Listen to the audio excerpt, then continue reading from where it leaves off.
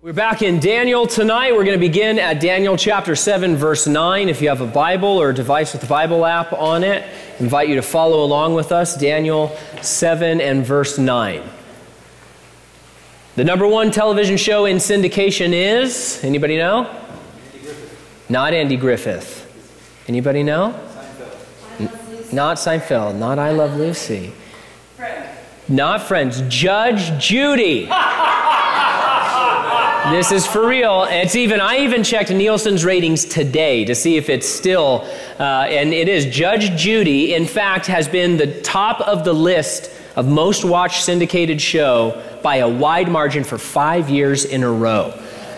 In 2018, second place overall went to Dr. Phil, and coming in at number 3 was a show called Hot Bench that I've never heard of, which is another daytime courtroom show created by the lady, Judge Judy herself. So she gets number 1 and number 3. Judge Judy, The People's Court, Judge Joe Brown, Judge Faith. Seems that a lot of folks can't get enough of courtroom drama during the middle of the day. And you know what? If that's you, God bless you. And this passage is for you tonight because it's going to be right up your alley. In our text this evening, the heavenly court comes to order and the judge of all makes his verdict. But this is no small claims court case. That's what's always funny about these, the People's Court and Judge Judy. I mean, the arguments and the cases are always so petty, right? They're just arguing over such sad little things. But this is not a small claims court case. This isn't some petty dispute between roommates. What we're going to see here is God passing judgment and carrying out the sentence for the final godless world empire ruled by the Antichrist. And then finally, the Lord Jesus will be established as the king over all the earth on his throne in Jerusalem, whose kingdom will never end. So a good story. It's going to be a great episode in the courtroom tonight. Now, when we left off last time, Daniel had just seen a vision of 4 destructive and grotesque beasts that roamed the earth. We learned that they are 4 world empires spanning from Babylon under Nebuchadnezzar all the way to a revived Roman Empire under the Antichrist. In between those two, there would be Medo-Persia and Greece and the First Roman Empire. And this is exactly how history has unfolded, just as the Bible said. Now, we find ourselves tonight in the gap between the Roman Empire and the revived Roman Empire. That is the era that we live in here in 2019. The distinction between the first Roman Empire that we know about from history books and the revived Roman Empire that the Bible explains is symbolized back in chapter 2 in Nebuchadnezzar's vision through the legs of iron that are then followed by feet of iron mixed with clay. The same empire but in 2 distinct forms. In this vision tonight, we have seen the terrible beast and then the distinct emergence of the little horn, right? Last time we saw that. The Antichrist. He's speaking pompous, blasphemous words against the Most High. And though Rome rose up and overtook Greece 2,000 years ago, a second iteration of Rome is still on its way. In verses 1 through 8, Daniel's vision was like a horror movie. It was terrible. All these terrible beasts going around devouring stuff. In verse 9, he suddenly changes the channel, as it were, to a courtroom drama. He's no longer looking down on things on the earth. He's now looking up into heaven, and that's where we pick up this evening, starting in verse 9. Daniel says, I watched till thrones were put in place, and the Ancient of Days was seated. His garment was white as snow, and the hair of his head was like pure wool. His throne was a fiery flame, its wheels a burning fire. So Daniel sees a person and a throne. The person is identified as the Ancient of Days. Man, one of the great titles of God. But it's only used 3 times in the whole Bible, and all of them are found in this chapter. So this all belongs to Daniel chapter 7, the Ancient of Days. The whiteness of his hair and his clothing speak to us of this figure's absolute purity and the magnificent, mature wisdom associated with his timeless existence. And so the question then, of course, arises, well, who is this? We don't want to just take these things for granted. When we're reading the Bible, we should read slowly, carefully, on purpose. So who is this? Now, the Mormons teach that the Ancient of Days is Adam, who they say is the same as Michael the Archangel. They're all mixed up, of course. You find that lie in Doctrines and Covenants, one of their books. Now, reading the Bible, it's plain and it's obvious that Daniel is seeing God, But commentators, good commentators, will disagree over whether the Ancient of Days is a name for God the Father or a name for God the Son. Now, some will point to verse 22 of this chapter. We're not going to get there tonight. We'll get there in subsequent weeks. But some will point to verse 22, which seems to reference the arrival of the Ancient of Days to deliver the saints from the Antichrist. And then they see here his description, and they say, well, this description of the white garments reminds us of the Transfiguration. Therefore, they conclude that the Ancient of Days must be Jesus, right? But then in our verses tonight, we're going to see a different figure, a second figure called the Son of Man. Now, Jesus specifically claimed to be the Son of Man a bunch of times. And he's going to be, in this passage, standing before the Ancient of Days who's on his throne. And so other good commentators will say, well, the Ancient of Days must be God the Father. Now, while this debate is important and interesting, this sort of overlap makes sense, right? Because our God is a Trinity. One God, three persons. Listen, Jesus said, I and the Father are one. Right? So it's not that there's a problem in the revelation. It's that our ability to comprehend the Trinity is somewhat limited. And so I understand what guys say, well, look, it says the Ancient of Days arrives, so that must be Jesus. Well, here it says the Son of Man stands before the Ancient of Days. Well, we just always remember the Bible reveals that God is a triunity, one God, three persons. Now, we're told that his throne was a fiery flame, its wheels a burning fire. In the visions of heaven, the throne of God is very prominent. The Apostle John especially gives a lot of attention to it in the opening chapters of Revelation. Its flames speak to us here of God's consuming holy judgment. In Psalm 97, we are told that righteousness and justice are the foundation of his throne. Now, God is love, but his love does not overlook sin. It doesn't wink at sin. It doesn't sweep sin under the rug. Rather, sin must face the wrath of God one way or another. Every sin that's ever been committed must face the wrath of God one way or another. Now, if you are in Christ, then Paul says in Romans 5 that you are therefore justified by the blood of Jesus, and you are saved from the wrath of God. But if you're not a Christian, if you're not in Christ, the wrath of God remains on you, the Bible says. And that wrath will rightly consume you in fiery judgment. That's what the Bible teaches. It's very clear. The references to fire and wheels here also draws our thoughts to what you read in Ezekiel, specifically in chapters 1 and 10. We see wheels like this in chapter 1. And multiple times in Ezekiel's book, the Lord speaks to his prophet about, quote, the fire of my wrath. And so the connection to Ezekiel here is a good opportunity for us to remind ourselves that these scriptures, especially prophetic portions of Scripture, they don't live in isolation from one another, right? These things are a collection. They are a whole. You know, we think about, there's sometimes shows on television that they call either anthology shows, or you think of a show like The Twilight Zone. Each episode was kind of individual, right? You could jump in the middle of the season of The Twilight Zone, watch one episode, and you're really not behind. Well, that's not how it works here. The Bible isn't just a separate, group of isolated stories or isolated scriptures. That's not it at all. They are connected. They live with one another. These few verses that we're reading tonight in Daniel 7 connect either directly or indirectly to Ezekiel, to Revelation, to 1 Corinthians, to Thessalonians, to the Psalms, to Isaiah, to Acts, to Exodus. And that's why we want to study the whole Bible as God's people, right? Because it's all necessary for us. It's all connected. It's a whole revelation. They're not standalone stories. They're not just, individual ideas. When we see this passage, it should immediately draw our attention to these other things that we've read before. Passages like Revelation chapter 4, chapter 5, chapter 20. If you're familiar with those passages or those areas or passages like Ezekiel 1, even if you've read those only a couple of times, something will flash in your mind. Hey, I think I've read something like this before. Fiery wheels, where have I read that before? Well, you've read it in Ezekiel. A great host standing before the throne in heaven. Where have I read that before? Well, let's go to Revelation 4 and 5. The opening of books. I'm spoiling our study tonight, but okay, well, let's go to Revelation chapter 20. And all of these other things that God has spoken about in his word, it's all connected and built together. And so we want to be people who are going through the book all together. Verse 10, a fiery stream issued and came forth from before him. 1,000 thousands ministered to him. 10,000 times 10,000 stood before him. The court was seated and the books were opened. So the fire streamed out. This is not some figurehead king. You know, there's still a few kings and queens left on the earth. Almost none of them can do anything. They don't have any real power. They're figureheads, right? The Queen of England can't really declare war on anybody and say, go conquer some island somewhere and, for my name. She's a figurehead.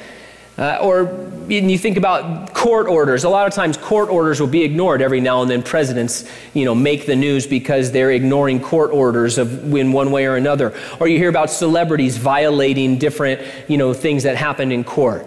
People that or that we, hear about here locally, they'll disregard custody rulings, for examples, or restraining orders, those sorts of things. But you know what? Not in this court. That's not that kind of king, and this is not that kind of court. His orders happen. And the fire of God's wrath goes out, and his judgment cannot be denied. His is a pure and absolute power. It's not confined to one jurisdiction or one location. It's over all of heaven and all of the earth. He is the ruler and the judge of all.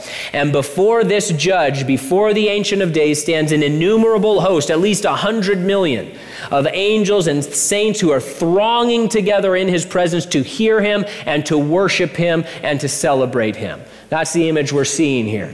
Now, I'd have us note this. While we see the raw, unmatched power of God's holiness and judgment and wrath pouring out from his throne in fierceness and fury, notice that the people before the throne, they are not afraid. And I think that's really important because you know what? They're not afraid. They are in awe. If a river of fire started oozing out from the stage right now, probably none of us would stay in our seats, right? I think all of us, myself first of all, would just turn heel and run, right? But in the Bible, we see, and one day we are going to see in person as Christians, that this God is not one to run away from. He is altogether right. He is altogether true. He is altogether wise. He is altogether powerful. And this God has invited us into his presence. He says, yeah, come be in my presence. Have fellowship with me. Be close to me. And he's invited us in not only to worship his glory, and he is glorious, but he then says, I've invited you in to not only worship me, but be glorified by me. This is an amazing God. And so I just love that the people in the auditorium, as it were, the people in this courtroom, they're not afraid. They love this God. They acknowledge the awesomeness of this God. And his judgment and his wrath is going out, but they have nothing to fear from their Savior. Now here we're told that the books were opened. A couple of things here. First of all, we've taken a break, so it's not fresh in our minds, but remember what immediately preceded all of this. Allow your eyes to travel upward on the page if you need to. These gruesome beasts were devouring the world in great slaughter. Who could stand before the lion or the bear or the leopard, let alone the fourth beast? It just talked about how the fourth beast just ground everything into dust and powder. Nothing could stand against him, right? Too terrible to describe. And yet in heaven, what do we notice? There's no rush. There's no wringing of the hands. What are we going to do? There's no recklessness here at all. God isn't surprised or caught off guard by anything that's happening in human history.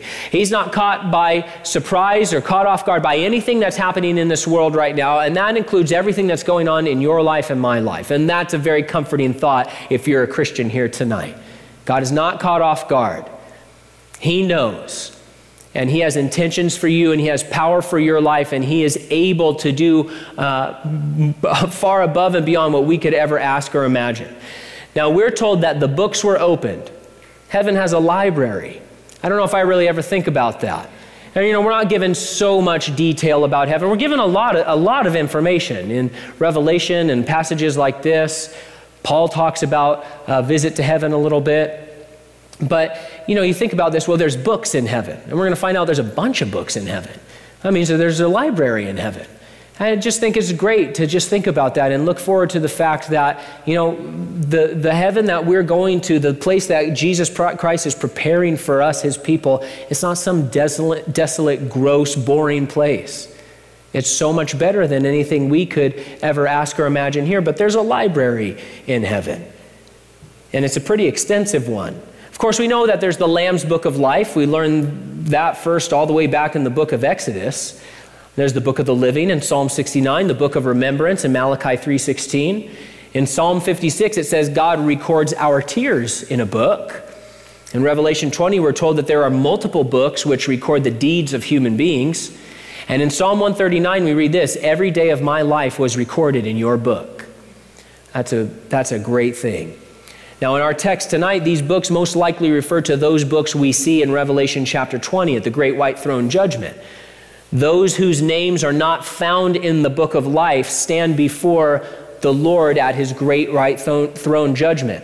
And not being found in the Lamb's Book of Life means that they have to be judged, and the wrath of God will fall on them. And so it says in Revelation that the books are open and the dead are judged according to their works by the things which were written in the books. So very important books, very significant books. Verse 11 says this: I watched then because of the sound of the pompous words which the horn was speaking. I watched till the beast was slain and its body destroyed and given to the burning flame. So Daniel looks down to earth once more. All the while, the horn has been boasting and blaspheming against this God of heaven, against the Ancient of Days. It's funny, when you read the first 8 verses, we remember from last time we were in this passage, the beasts, they're no small thing, right? And when you're reading the first 8 verses before you get to verses 9 through 14, man, these beasts are, and the horn, they're alarming, they are frightful, they are terrible to behold. And now think about this little horn on the little head of this beast in light of the magnificent scene that has just been set before us, of the Ancient of Days on his throne before 10,000 times 10,000, with the fire of his power and his wrath and his judgment and his goodness and his glory going out before him. Man, all of a sudden, it shows the extreme littleness of this horn compared to the exceeding greatness of our God. Now, this Antichrist, who will do so many things and cause so much trouble and have so much power in one sense, he's just an ugly little nothing compared to the Lord. And it's a great, great comparison. Remember, one of the great themes of the book of Daniel is to compare the power of God with the power of sin, right? The power of man's kingdom versus the power of God's kingdom. Whether it's Nebuchadnezzar, whether it's the law of the Medes and the Persians, whether it's a fiery furnace, a lion's den, whether it's a little horn, we see the power of God and that nothing can stop it and how great and glorious God is. Now, Daniel saw the whole beast, including the little horn, slain suddenly. In a moment, the whole thing is destroyed by the fire that proceeds from the throne. He's just thrown right on in. Now remember, these beasts symbolized world empires. This fourth beast is a revived Roman Empire ruled by the man of sin. When the Lord puts him down, it will be sudden and immediate. You can read how it will happen at the end of Revelation chapter 19. Verse 12 of our text. As for the rest of the beasts, they had their dominion taken away, yet their lives were prolonged for a season and a time. Now, commentators will split over whether this verse is referring to the way that each of the previous beasts were overcome historically, or if it's speaking of a yet future event. Some feel that, hey, this is speaking about something that's going to happen at the end of human history. Others feel that, no, what Daniel is doing is he is highlighting the sudden destruction of the fourth empire and that little horn. There's no reason why it can't be elements of both, because it's true, when Babylon was dominated by Medo-Persia, the dominion of Babylon was taken, right? No more Babylonian king. But the people and the culture survived for a while, right? When the Persians came in, they didn't wipe everybody out. They didn't burn down the city to the ground. They came in and they said, hey, we're in charge now. And everybody said, that's fine with us. And then they went forward. And so that culture and that group of people sort of lived on for a while, even though the dominion of Nebuchadnezzar's throne, as it were, was taken away. And the same thing happened. It was true for Persia when Greece came, and same for Greece when Rome came. Rome based a lot of their ideas and a lot of their practices on what Greece had done. But here, when the last beast is destroyed, that is it. There's no leftover influence of the revived Roman Empire going into the kingdom. However, the Bible does indicate that the lives, quote unquote, of other nations will continue in some sense even during the millennial kingdom. We're told that after the 1,000 years, Satan will go out to, quote, deceive the nations which are in the four corners of the earth. So there will be some sort of national distinction in the millennial kingdom on the earth. Even in eternity after the millennial kingdom, there remains some sort of distinction in heaven, at least between Jews and non-Jews. And it would seem from Revelation 21, verse 24, that there will be some sort of national identity. I don't know what that means. I don't know how that's going to work. But if you turn to Revelation 21, 24, you're going to find a reference to nations and kings. And we're not talking about the tribulation, and it's not talking about the millennial kingdom. It's talking about eternity in the New Jerusalem. So, interesting. Verse 13, I was watching in the night visions, and behold, one like the Son of Man, coming with the clouds of heaven. He came to the Ancient of Days, and they brought him near before him. Back to heaven now. Glad to be back. Daniel sees a new figure, the Son of Man. Now, this is a title Jesus very often loved to use of himself. He definitely claimed to be this person. He's not just saying, yeah, I'm a son of man. And people say, well, you know, Ezekiel's called son of man. Jesus never claimed to be God. No, Jesus claimed to be this person from Daniel 7:13. In fact, at his trial before the high priest on the night of before his crucifixion, he refers to this passage. They say, hey, are you the chosen one? Are you the Christ? And he says, you're going to see me, the Son of Man, coming with the clouds. And that's when the high priest tears his clothes and he says, hey, this dude says he's God. He says he's the Messiah. That's all we need to hear. And so Jesus definitely claimed to be this person. Now, John, the apostle, further identifies this figure as Jesus in Revelation chapter 1. He says that the one who was pierced and washed us with his own blood is coming with the clouds. And John goes on to say that he, this person, is the Alpha and the Omega. He is the Almighty. So this figure, the Son of Man, who Jesus claimed to be, is absolutely God. And yet he's called the Son of Man. And so we know this as believers, but it's great to be reminded the Bible clearly reveals Jesus was and is the God-man. He came in his incarnation as the God-man. He remains as the God-man throughout all of eternity. He's fully God, fully human. He alone is able to bridge the gap between mankind and the Father. The Savior, the Messiah, has to be God, and he has to be man. There's no other way to deal with the problem of sin in the light of the perfection of heaven. There's no other system, no other scheme, no other avenue. Jesus is the only way because there's only one God-man, and that's Jesus Christ. He has to be God. He has to be man. There's no way around it. Now, verse 14 says this, then to him was given dominion and glory and a kingdom that all peoples, nations, and languages should serve him. His dominion is an everlasting dominion which shall not pass away, and his kingdom the one which shall not be destroyed. So a lot of interesting stuff here. First of all, it's clear that Daniel believed the Messiah was God. Now here's how we know that. We know it because of what we hear Nebuchadnezzar and Darius say about this character who's going to receive a kingdom one day. We talked about this a number of weeks ago. Darius uses some of this exact language in the tract he sent throughout his kingdom. And so did Nebuchadnezzar. He used these terms. He used these ideas. And so it's clear, obviously, they had spoken to Daniel about his God and spoken to him about some of the visions he had.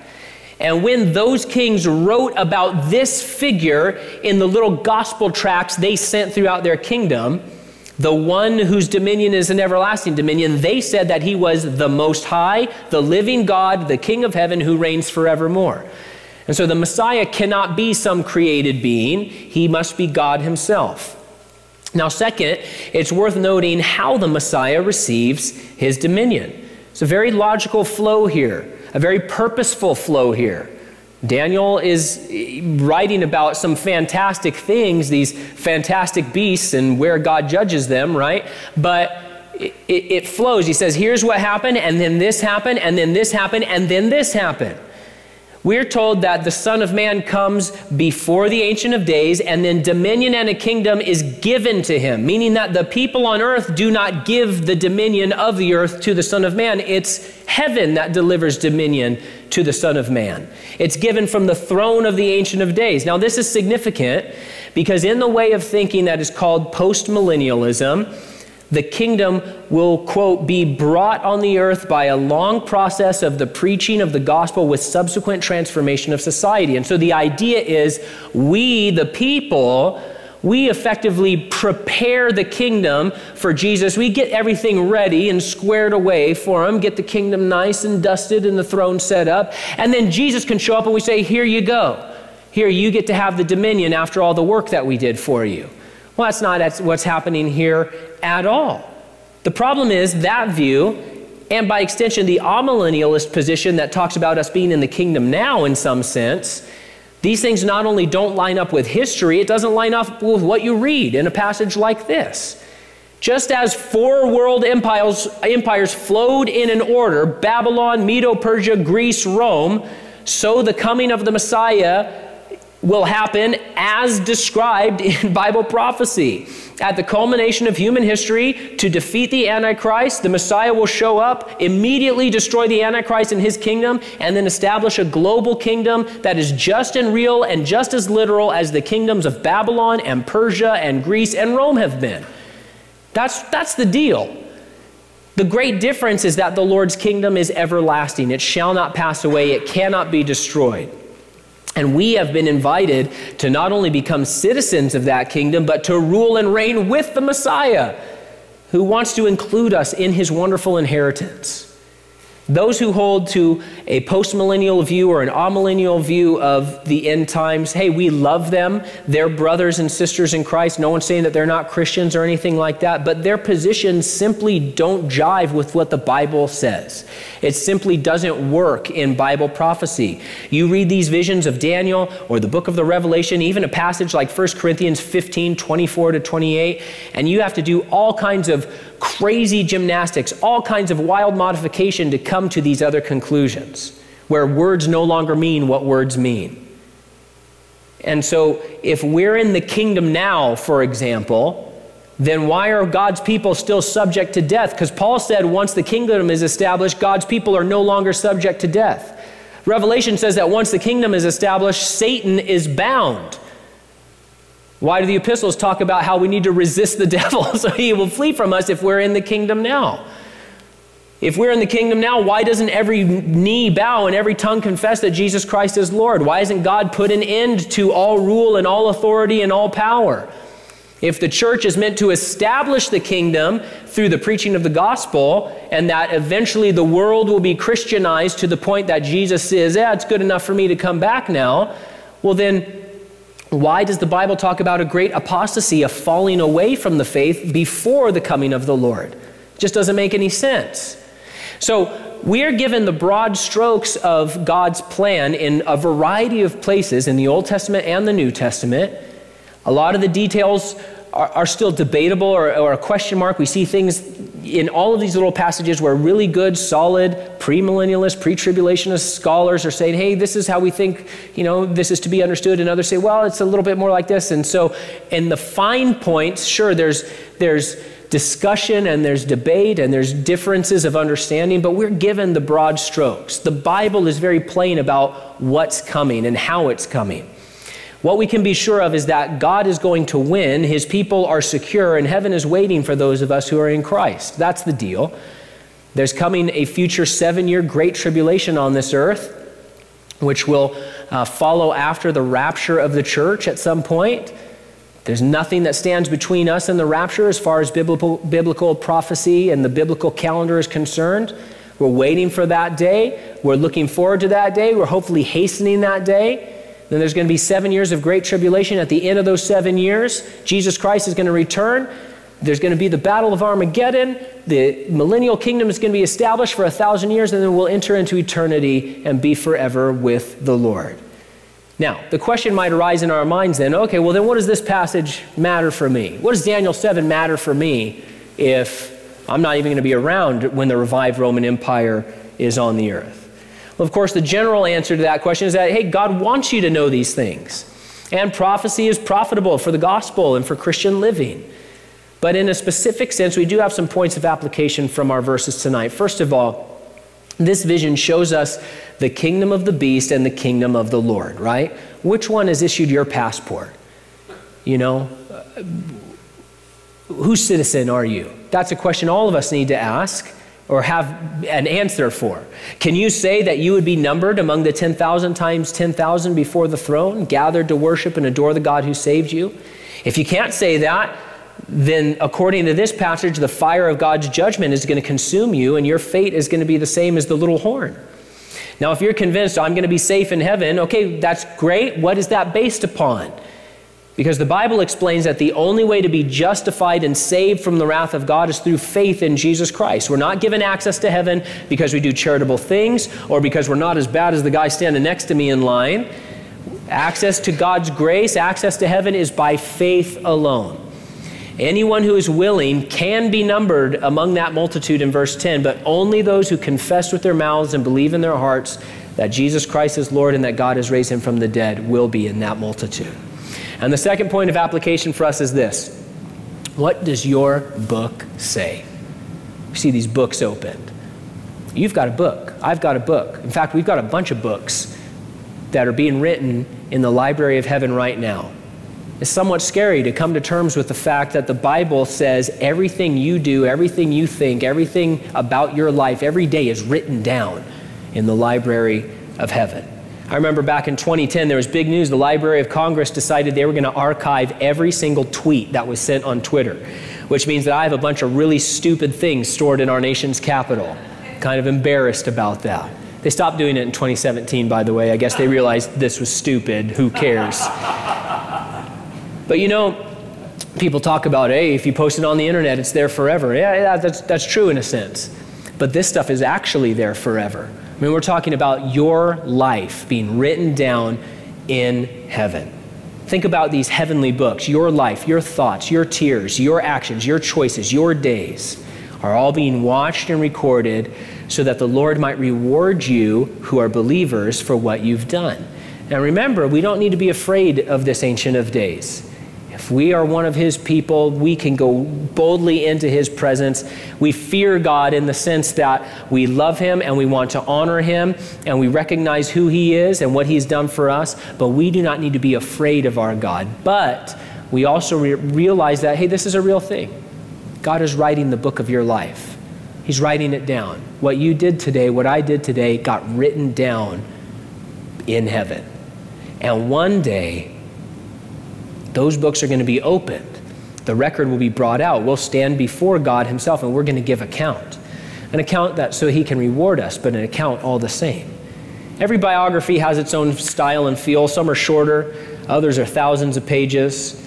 The difference is in this human temporal life, people don't get the luxury of living in such a way in order to tell their story in their biography, right? If that makes sense. No one wakes up and says, you know, it's Wednesday, I need to do something so that in 50 years when my biography is written, we'll have a good chapter. Nobody does that. People look back in history and say, hey, that person's life was worth telling. And then the author goes through and researches and talks to people and studies the story and then writes it up, right? Now, the difference is we know our story is being written and we can choose accordingly. Daniel would advise us to fill our books with worship and service and faithfulness to our King. We can't wait to minister to the Ancient of Days when we're there before the throne. We're called to that life now, and we are told exactly how to do it as we open up God's Word, read what it says, and obey by the power of God, the Holy Spirit. Amen?